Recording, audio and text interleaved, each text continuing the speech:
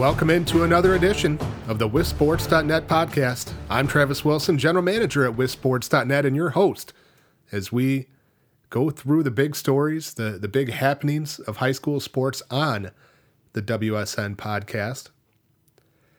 This week, we're into spring sports. We've had quite a few contests and games in spring sports, but later this week, beginning tomorrow, extending through potentially the end of the week, it's not looking too good for spring sports, as spring in Wisconsin seems like it'll strike, as it always does. Snow, rain, maybe some significant snow, especially in central and northern Wisconsin, likely to wipe out probably the entire spring sports schedule for the later part of this week. Hopefully, it won't linger into impacting next week's action, but you never know, especially if get 10, 12 inches of snow in the northern part of the state. It's going to take a while to melt, and it could push the start of some of those contests, some of those games up in the Lakeland and the Heart of the North and the Indian Head and others back even another week or two, which would obviously be unfortunate. Sure hope we don't have to deal with things as bad as what we did last year, but remains to be seen, I guess. We do have some pretty big goings-on coming up next week with the WIAA, specifically the WIAA Board of Control meeting on Tuesday of next week, where there will be a vote on final passage of the football-only conference realignment plan, and also on Wednesday, the WIAA annual meeting, both held in Stevens Point. The annual meeting, a big get-together of all the schools in the state, representatives from all of the schools, or hopefully all the schools, although there's usually 10 to 15% or more that don't attend for whatever reason. But a few interesting rule changes on the agenda that have kind of come out of some instances in the last couple years, notably in basketball, that have really riled up some people and made some people feel like, it's time for a change on a few of these things. So we'll talk a little bit more in depth about them online. I'll have a column either later this week or early next week on WSN that'll kind of break down my thoughts on what will happen, predictions on the votes for some of those significant issues coming up. We'll have live coverage from the Board of Control meeting on Tuesday. We'll have live coverage from the annual meeting on Wednesday. So make sure you follow on Twitter. Follow me at TravisWSN. I believe Norbert Durst, our content manager, will be with me one or both of those days as well. And we'll keep you updated on what actually does come out of those.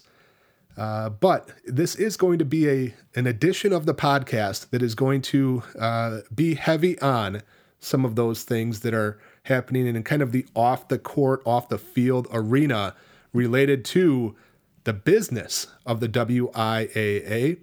And we're going to talk in just a moment with Wade Lebecki from the WIAA about the background on some of those things, what might happen, what they might mean, etc.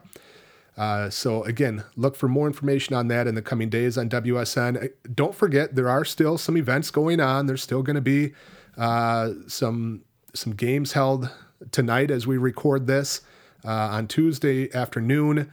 Hopefully some teams took advantage of being proactive in moving games, if possible, from later in the week to tonight or last night. I know there were a few that did that, and that's always great to see, especially in spring sports, when coaches and athletic directors and commissioners can be proactive if, again, it is available. You got to work with a lot of parameters of field availability, of potentially other games conflicting. More and more, you have to work around whether you can find officials for those contests as well. So a lot of things go into it, but again, hopefully there are some things that can be done to try to mitigate the negative impacts that the weather will have.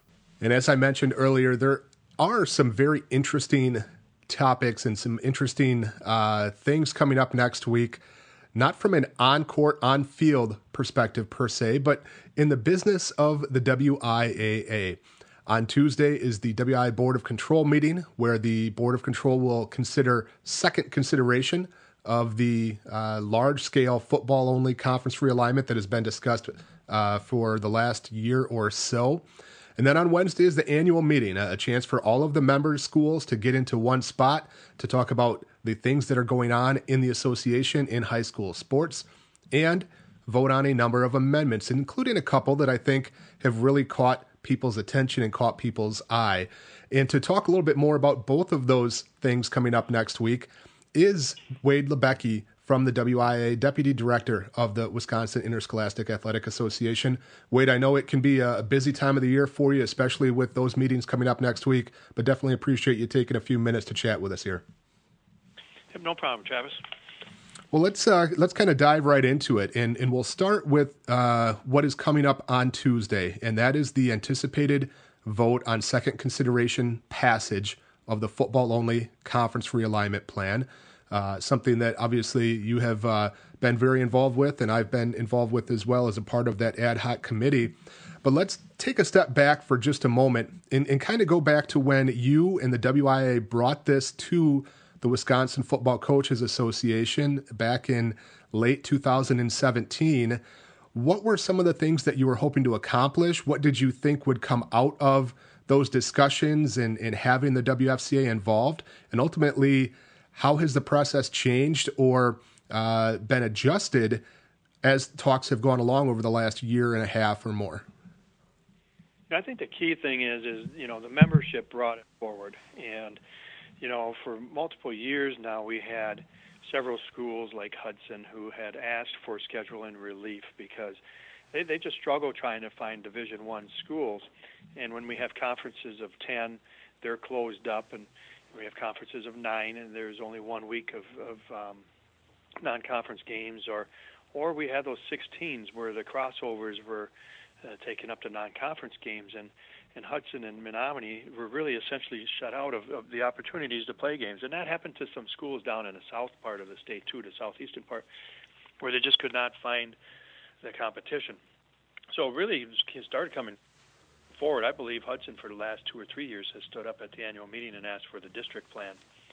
So we went to the area meetings 2 years ago, and in September of 17, and asked our member schools, are you interested in district plan, football only, or leaving it alone? And really, this came out of that discussion was to go ahead and look at the football only plan. So we met with the coaches in December of 17 and started talking about it. And as they were talking about it, they made a recommendation that this is what we do. And I think they've heard from their membership as well, from the coaches, that they need some help. They with the 8-player schools deciding at the last minute to go to 8-player and then leaving a hole in the schedule, and it really created some issues for us. So that really is how it began. And the good thing about working through the football coaches is it does go ahead and have that grassroots foundation. So they did work through all of the coaches, and they contacted the coaches who were moving and made them aware of that. I know some coaches weren't happy that they weren't contacted to see if they could get relief, but this plan really wasn't about getting relief. It was trying to go ahead and provide schedule relief in weeks 3 through 9 to get everybody really with 7 games for the playoffs, which we will address in our meeting in December of this year as a requirement, but to get everybody trying to get into the state playoffs into the same consistent manner, which is the same number of conference games, because they varied from all over, from 9 conference games all the way down to 4 or 5 conference games, depending on the situation, if they were left out in the cold by a team turning to 8-player. So really, as it's worked its way through, I think the coaches did a fantastic job of making everybody aware. And I remember being at the coaches clinic last March, and the discussion was very good. We had met with them, met with the coaches in February before that, so they were able to present at the clinic some of their initial ideas. And obviously, this last July, we came out with a preliminary plan, and we had a lot of adjustments with the 8-player and with the co-ops coming up in February. So The final plan was put together in February 6th, and we sent it out to all the superintendents, athletic directors, and principals again, let them see it, and obviously on March 1st it was first approved, and now we're going to see at this meeting if the board wants to follow up and make it a change for 2020. As you think back to when that task was initially handed off to the WFCA, has the end product kind of been what you were hoping for? Not necessarily the specific conference assignments, but just in general, the things that went into it, how it looked, how it took shape. Is it what you were hoping it would be? I think it is. It's got a good mix of schools geographically and by enrollment. And, that's tough to do. It's really tough to do. And I know there's some schools that have long distance. We've been hearing from River Falls. We've been hearing from Hayward about the distance that they're going to have. And we understand that. But when we came into trying to get into groups of 8 and get into groups of 7, there was going to be some travel and there's going to be some movement. And, I'm not sure what the exact number is. I think Doug said about 10%, 15% were moved. And that, I understand that's going to make some changes. But I think overall the state has really accepted it. So as far as what I expected, yes, they did a great job. And, matching up the 7s for crossovers works out well. We have some questions on that, do they have to count those? For playoff purposes, yes. But for conference championships, not necessarily. We'll leave that up to them. But I think overall, the coaches, it's a splendid plan, especially considering the fact that we had those changes in December of the 8 players, which is now up to 49 schools. And with the co-ops, we had 1 or 2 co-ops that changed, and that made a difference in the plan as well. But, one change, I think it was when they looked at the Cooley and they put Westby and Viroqua back into there. It changed about 10 different schools. So, it's really interesting to see how one change will do that, and a domino effect is what you have going on. So I think in the grand scheme of things, what they did is outstanding. We keep using the term unprecedented. It is, because it's a statewide realignment. And I know when Deb did it the old way, 83 schools getting worked up was a lot, and this year involved at least 400. So, yes, they did an outstanding job. You mentioned that there are a few schools that are not in the best of situation and have expressed, some frustration, disappointment, or preference for a different placement. Has it been ones that you thought would be challenging areas just based on the logistics of how many schools there are in that area, how many schools of that size, et cetera? Are the ones that are problematic the ones that you would have thought heading into this? Yes. The 2 I mentioned, River Falls and Hayward, we figured that there would be some issues with travel, and we understand that. And that's the beauty of the plan, is that every 2 years you can ask for some relief or ask to have it reevaluated. And if something changes dramatically, we can have the task force make that change. So there are changes. I think, up in the Northeast, we had some changes with the MON LPC conferences. I call them monopolies because I can't say all those initials right away. But, and some schools are concerned because we do have, a school that's O'Connell Falls, which is 489. And, they got relief out of the Bay Conference in order to go ahead and be able to compete there. But there's schools concerned about the size there.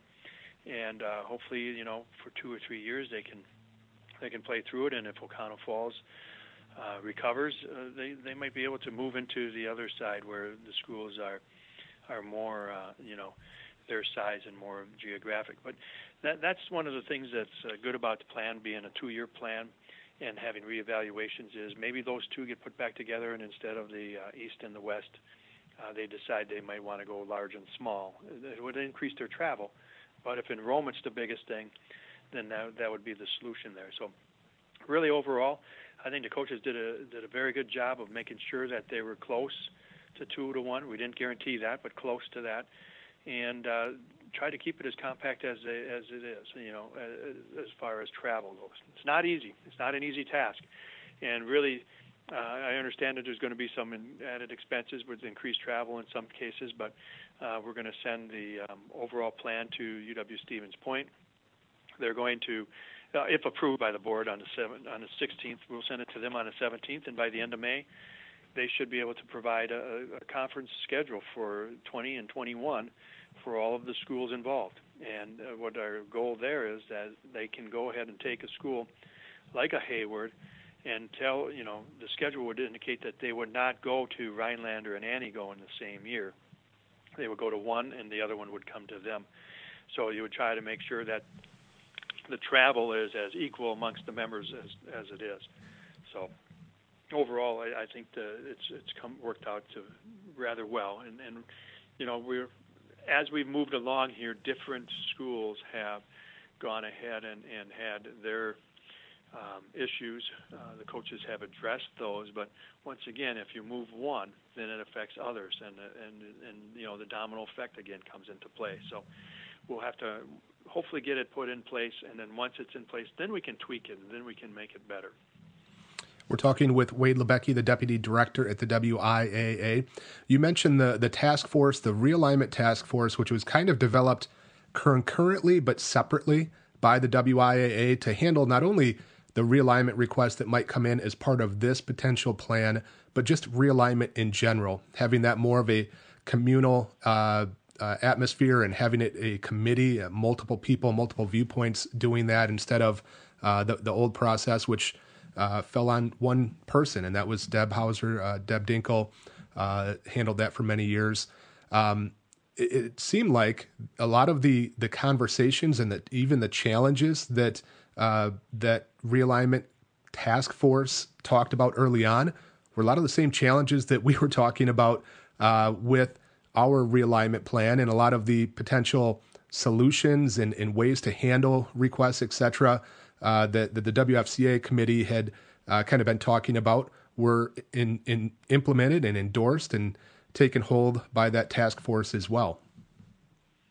Right, and the task force, we had a really a great committee put together. I think there were 15 people on there, and Stephanie Hauser, myself, and Dave Anderson. We worked with them as liaisons, but we allowed them to come up with the process and come up with the timeline and the flow chart and all of that. And I think the plan just worked out great. And that committee now will be charged with going ahead and overseeing requests for realignment. So it was a big task. We met 3 times. I think we met in August, October, and in December. Forwarded the plan to the Board of Control in January, and the board adopted it. While the board still maintains authority over all conference realignment, this committee will in fact represent the member schools, and they will be able to hear the concerns, and as a committee of 15, they'll be able to go ahead and meet, evaluate those requests, and go ahead and see if they can implement them. We're trying to be more transparent. We've created a website for it, so the schools and the public will be able to see who's requested it and why. We're going to have an application process that's going to be much more thorough. You're not going to be able to stand up at an area meeting and say we want to be realigned. This process is going to ask you for input on as far as your demographics, on why, the reasons that you're asking for it, what your conference schools have thought about it, what your proposed solution would be. And that's an important piece because, rather than just standing up and say, we want to be realigned, put us somewhere. No, there's going to be some expectations on what your possible solutions are, why those solutions should work, and the other schools affected are going to have input on that plan as well as to whether they're in favor of it or not in favor of it.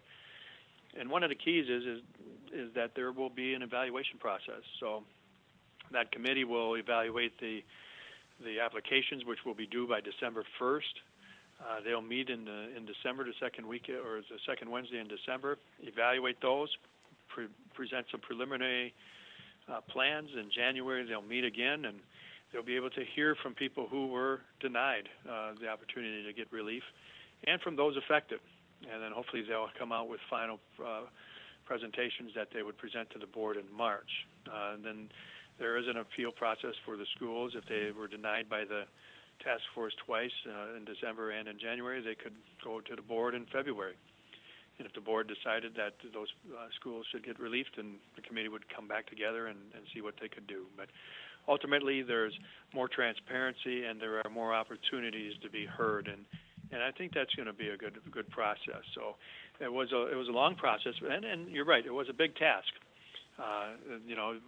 Working on both of those, it was interesting to see how large of a task they were, but to see them accomplished, it's very, very fulfilling because it's they were such large tasks. As my friend Matt Hensler at Badger likes to say, the easy fix for all of this is just to make a plan where every school is the largest team in their conference and has the shortest travel, right? Exactly, and it's funny how every school wants into a certain conference in the southeast. Every school wants in a certain conference in the central part of the state, and we can't put everybody in the same conference, or we just call the entire plan, the Woodland or the Trailways. But Matt's right, and it's difficult. And conference realignment is not an easy task, and sometimes you may not get everything you want, but we want to make sure that when somebody is placed into a conference, that it makes sense and it's defendable, and that their programs aren't going to be hurt. You can't guarantee everybody results on the field or on the court, but you can go ahead and put them into a situation where they're competitive, and that's the goal, is to try to make sure they're competitive. And some people will look at a conference and say, well, we can't compete in there. Well, you need to try it. And there are some responsibilities that members have. You have to give your kids the best coaching that they can get as well, and your coaches have to give those kids the best teaching that they can and instruction they can as well for them to be successful on the field. So there's a whole lot of factors that go into success on the field, and conference realignment is only a piece of it. I think that's a very telling way to put it, that your success as a team, as a program, the conference you're in only plays a small part, and there's so many more variables and factors that go into it. Again, the football-only realignment plan will get second consideration for final passage at the Board of Control meeting on Tuesday. The vote the last time around was 9-2 in favor, which probably gives you a pretty good idea of how things might go this time around. The other big part of next week is, of course, the annual meeting on Wednesday, a opportunity, again, for all schools to come together to hear about what's going on in the association and in high school athletics and vote on amendments. And some years, the amendment process has been pretty interesting. As you well know, Wade, over the years, you think back to the multiplier and then the reducer discussions and votes a few years ago. Things have been a little bit calmer the last few years, it seems like, but there are, I think, two in particular amendments on the agenda this year that have generated a lot of discussion over the last few years here, and I think will be very interesting to follow at the annual meeting on Wednesday. And want to just have you update us a little bit on those two in particular. And the first one would be the amendment to the WIA Code of Conduct that would deal with a student that was charged or convicted with a felony becoming ineligible. And there obviously was a very high-profile case involving this situation last year at the basketball state tournament. So if you could just fill us in on the background on this, what it would do, what it would mean, and maybe what some of the initial opinions were from some of the other groups at the WIAA that have a say, the Advisory Council, Board of Control, Advisory Committee, etc. Right, and with the Code of Conduct update, with the student that change would prevent a student who's been charged and or convicted of a felony from competing until the student has satisfied the requirements of the court. That one, it came to light last year because of a situation on the basketball court. And, the student served his penalty for the Code of Conduct and served it as a cross-country runner, and the student was able to go ahead and participate fully in the basketball season. And really a lot of the negativity arose once the school started having more success and then got into the playoffs. And the further they competed, the more isolated the view was on that situation. And really that's not, that isn't the reason for the rule being brought forward. It probably brought it to the surface. We have been looking at some sort of rule similar to this for a while. Back about 3 years ago, there was a student who participated in basketball as well and was charged with some sort of a sexual assault and was playing in the basketball tournament as well.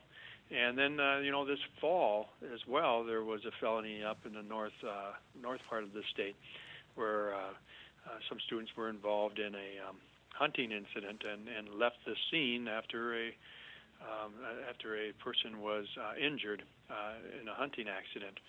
And so there's multiple different situations that really brought this, forward. I know it's reaction, and people will blame it on the one incident, but there's multiple incidents where this has come around. And really the discussion at the area meeting with the member schools was, do we want something here that will be the same for all of our schools? Because initially the proposal was we would let the student be a participant in the regular season, but then the restriction would apply to the WIA tournament season. And many of our member schools struggled with that part of it because they were afraid that really, it would be hard to tell the person you can do the regular season and you're out for the tournament. But the reason we brought that forward was, quite frankly, the fact that when you are sitting in your tournaments, they are also affecting all of the member schools, and any negativity could affect sponsors who might not sponsor the state tournament.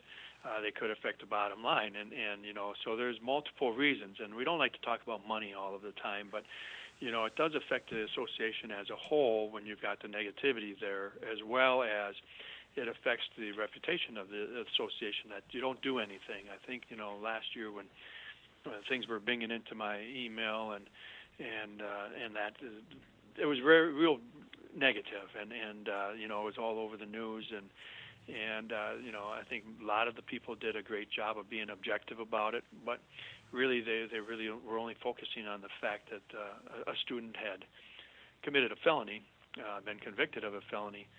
They didn't understand the fact that they had served their code of conduct violation. So this change here really is to go ahead and make it the same throughout the entire membership. And that's what we came out of the area meetings with, is they didn't want it just for tournaments, they wanted it for the entire membership. They were also concerned about the fact that it would, if the DA wasn't expedient, or if charges were dropped. And that's why we changed it to state that while until the courts considered the sentence served, including probation, community service, etc. So that would allow the courts or the sentence or the restriction to be shorter. But that would allow, if it's dropped to a misdemeanor, that the student would become eligible once the courts have adjudicated all of the past, the sentences and what they wanted completed for that area. So it evolved from September through this presentation to the member committees, Sports Advisory in January, Advisory Council in January, and then a board ultimately in March. Like I touched upon, some of the reasons that, the overall support for it from the athletic directors is 13-0. From the Advisory Council, it's 9-6. And really, the change for that one is the reason for that change is the fact that, like I said, they were concerned about how fast the court system moves and whether or not the courts around the state charge the same. So the Advisory Council is made up of administrators, and I think they really started to focus on, if you steal somebody's iPhone, that's $1,000, that's grand theft, and you could be charged with a felony. Where if you assault somebody, you could have first-degree assault, and that's a prison sentence of 15 years, and you're charged the same for the felony. So by our code of conduct, and that's I think why you see the 9-6 vote at the Advisory Council. At the Board of Control, it was 10-1, and the one negative very simply said that there's no competitive advantage if somebody's on the court as a felon, and it was that simple. And ultimately that's true, but that's not why it's being brought forward. Is not competitive balance. It's being brought forward due to the other reasons, being code of conduct and becoming of an athlete and living up to the ideals of a student athlete. So that's that one there, the felony. I think I've covered it all. Yeah, very good. And we're continuing our discussion with Wade Lebecki from the WIAA.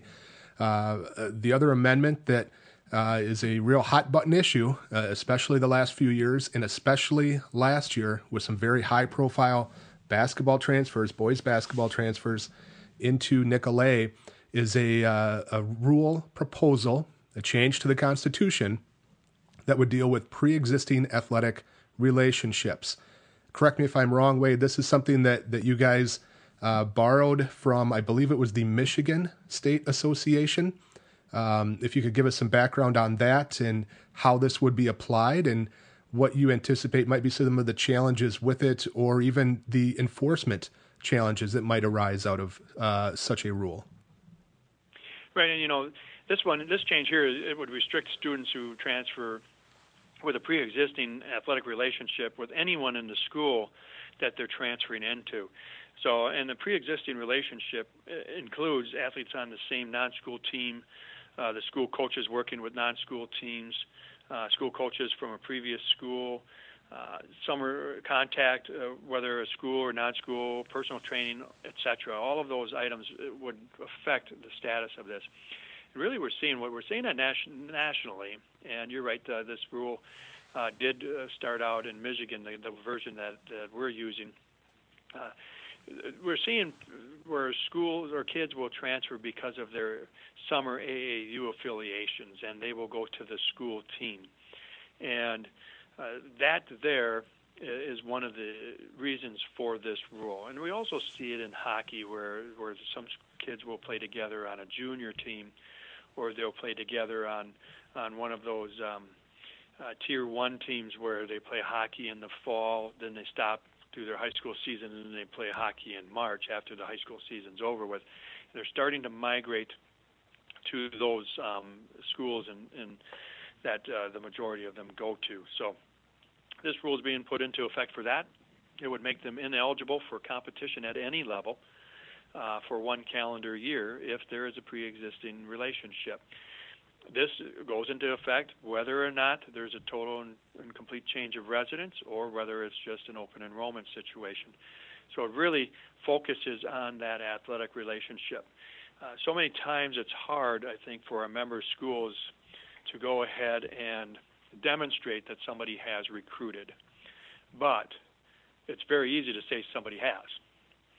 So this rule here kind of is in between there, where if you're going there to a school that somebody on your athletic team, on your AAU team was on during the summer, obviously there's been communication.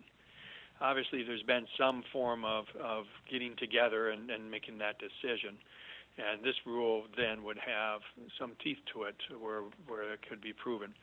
As far as what we would assist the schools with, I do have a form that we've created that we would ask the family to fill out and the previous school to sign off on what they have done athletically over the summer and what they have, who they've worked with over the summer.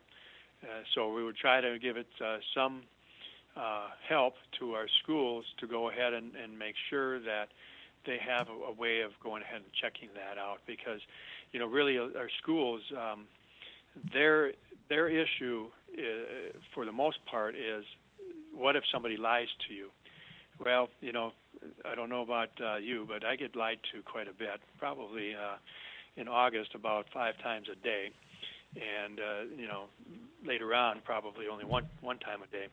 But if somebody's not truthful, we have a rule for that as well, that they're ineligible for competition from their last competition if they've in fact provided false information to a school.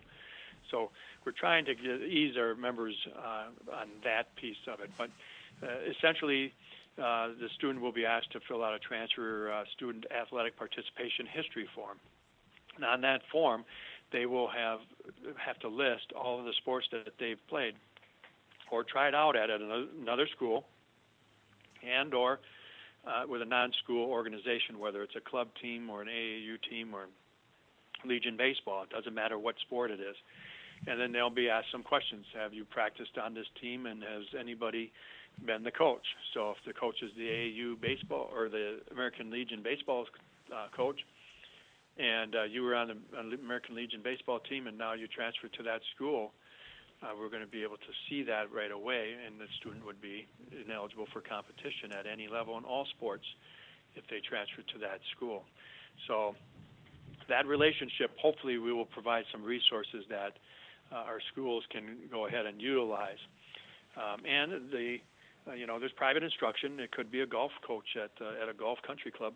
And if you get lessons from the golf coach and decide to go to that during the summer, and you decide to go to that school in the fall, then that would be an athletic relationship. So it really pans out to almost all sports that there's a potential for that to exist.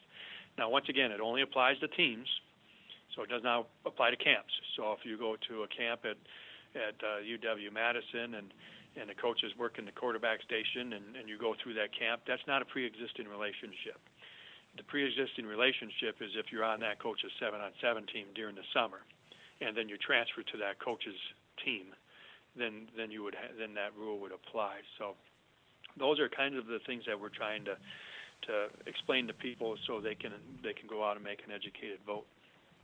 One question I had, how would this factor in with the existing transfer rule regarding six consecutive semesters? Would this apply to everybody or only those that transfer after that sixth semester?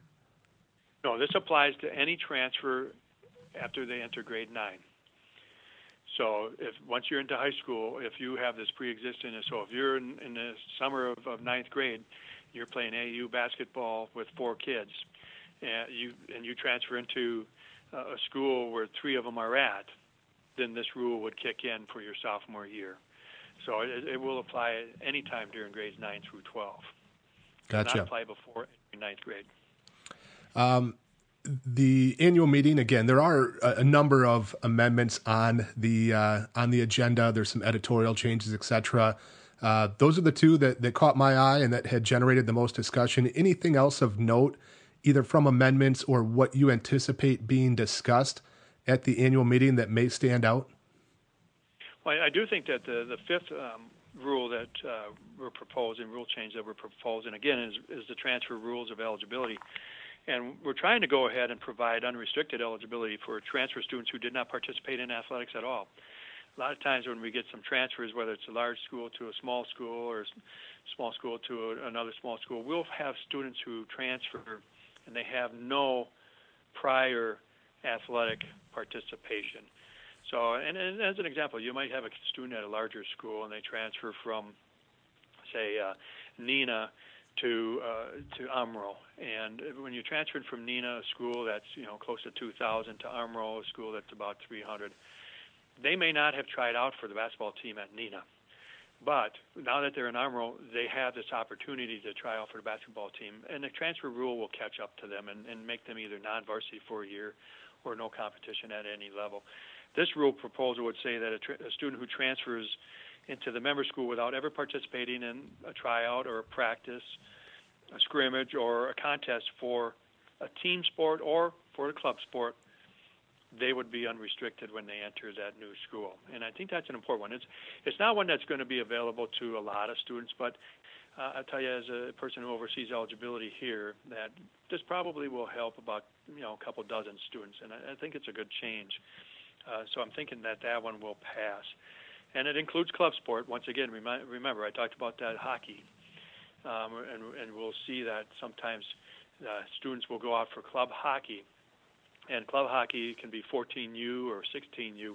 So they haven't participated in the school hockey program, but they've done this club hockey. And if they transfer into a school that has hockey, this rule would not provide them relief because they've had experience in club hockey. So.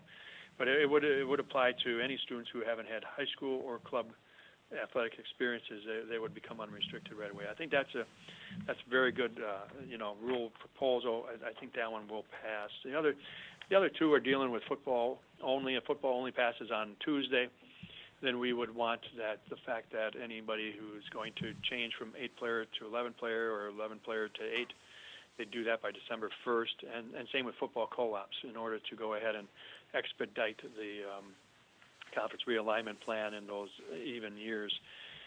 And then the first two are membership issues. One with somebody who secedes or leaves the WIA, pointing out they cannot participate in WIA tournaments. That makes sense, but we want to put it in writing. And then there's an opportunity to come up with an intermediate penalty for the Board of Control to apply to schools. But overall, I think you pointed to the two biggies, and then the other five I think are relatively easy ones. The editorially, we're going to pull out all the conference realignment stuff and put in the task force stuff, so people will be able to see the conference realignment flow chart. We're eliminating all the references to summer baseball, and then the final proposal or the final editorial, really the last one is going to deal with if you are ejected from a contest, or if you're ejected from a contest, that you must serve that at the same level as your disqualification was. That seems like that's a common sense one, and that's what the board's been doing for 30 years, but we're going to put it in writing to make it a little bit clearer. So those are the editorial changes, and I don't think there will be any issues with those. Once again, those are clarifications, they're not rule changes, so those usually fly pretty easily. Serving a suspension at the same level of competition as a disqualification, I can't think of any times that may have come up in the last few months, but we'll leave that for a different discussion. Wade, really appreciate you taking a few minutes to join us. One final question I did have, and you were talking quite a bit about transfer rules and regulations, and I've got this question a few times and wanted to bounce it off of you. How many roughly transfer requests or waiver requests of the transfer rules do you receive and process per year at the WIAA? Oh man, that's a good question. I do a lot of them, and when I first got here, I remember my first day when I was asking what the heck I got myself into. I think on one day I had 150 emails, 100 phone calls, and 40 faxes, and it really struck me as, man, this isn't really what I thought I'd signed up for. But that back when this transfer rule, and remember, I got here when the transfer rule really went into effect. They changed it because of a situation back in 2006 with a bunch of transfers going to one school down in Racine, and it got really tough. So when I walked into and it took effect in 2008, I came into the office in the summer of 2009, and the rule really stated any transfer after sophomore year, after the fourth consecutive semester, no competition, no practice, nothing. And that was a toughie. That was hard. And I think when I came in here, I'm looking at the waivers, I want to say for eligibility there were 800 of them. And there's only one guy who reviews them. The next year in 2009 and 10 was 1,000 of them. And really at the percentage for the residence transfer, right around 64% approval when I look at those waiver requests. And then we've kind of relaxed the rule a little bit. So we said, well, you can practice. I think that was in 2010 at the annual meeting. We said, well, that's awfully hard, and it's hard to explain. So we allowed them to practice in a transfer after sophomore year. So they decreased down to 937, it looks like. And then it's slowly gone down. So now we're, same percentage of approvals for waiver requests, but now we're down to 2012 to about 875 of them. And I think this last year, not this year, but last year, we're down to 724. So they've gone down quite a bit.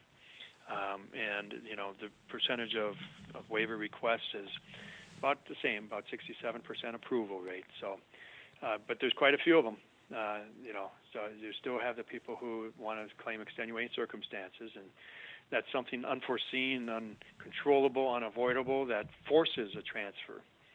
And, a lot of people don't understand that the difference between extenuating circumstances and choices.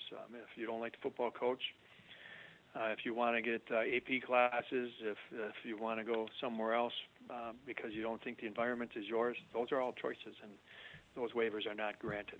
But we see a lot more for bullying, and those are really hard to process. But you have to have the documentation. But quite a few of them, Travis. There's a lot of them even yet. August is a very busy month, and especially when you get the new school year coming around. I imagine, and you do a great work, Wade. We've talked many times, and I know a number of these processes and plans that are being discussed and being voted on next week. You were very involved with, so definitely appreciate you taking a few minutes today. Hopefully, you can get caught up on some things and not too many spring sports cancellations. That's what we always hope for, right? Well, we're going to see, because I think on this Wednesday, Wednesday to Friday, parts of the state are going to get anywhere from 8 to 16 inches of snow. And Heidi and myself, we just got done assigning all of those umpires for regionals and sectionals, and that's quite the task. I'd rather do waivers than do the umpire assignments. I mean, that's a lot of work. But we hope we can get to some spring weather. It was really nice yesterday when we were in short sleeve weather. Yeah, hopefully. And I saw a few teams did take advantage and move some things around, move games up to take advantage of it. But we hope for the best, I guess. Wade, again, appreciate you joining us. Thanks for your time, and we'll see you next week at the at the annual meeting at the Board of Control meeting. Sounds good, Travis. Thank you. So there you have it. Some great discussion with Wade Lebecki from the WIAA. Great insight into what some of the changes on the agenda next week will mean, what the background is, what the impetus is for schools bringing those things forward. And as I always remind people, the WIAA is a member organization. It's the schools that are responsible for generating the rules of the association. These proposals that they're bringing forward were member generated. Ultimately, they are voted on by the membership. The WIAA staff, who feels the wrath of a lot of people when it comes to controversial things or things that people don't like, they're just kind of the caretakers, the ones that implement and administer the rules. But ultimately, those rules are developed by the schools themselves. It's easy to kind of have that idea of the WIAA as the boogeyman up in Stevens Point that just does everything themselves, does whatever they want. But ultimately, the schools are responsible. The schools put the rules into effect either at the annual meeting or the Board of Control. So if you don't like something, don't flood Wade Lebecki's inbox. Work with your local school. They can bring those issues forward and kind of go from there. But it is going to be an exciting annual meeting, hopefully. The last couple have been pretty dull. Should have some good discussion, especially on those two big ticket type amendments related to pre-existing athletic relationship, and then also the felony rule. So we'll see how it goes. Like I said earlier, I'll have an article on WSN that'll lay out what I think will happen and why, etc. So look for that likely early next week, probably on Monday. We'll get that out. But in the meantime, Mother Nature, take it easy on us. Let us get some spring sports games in this week. If there are some games that get in, as we always say, take advantage, get out, and take some of that in. But until next week, I am Travis Wilson. This has been a WSN podcast. We'll see you at a game.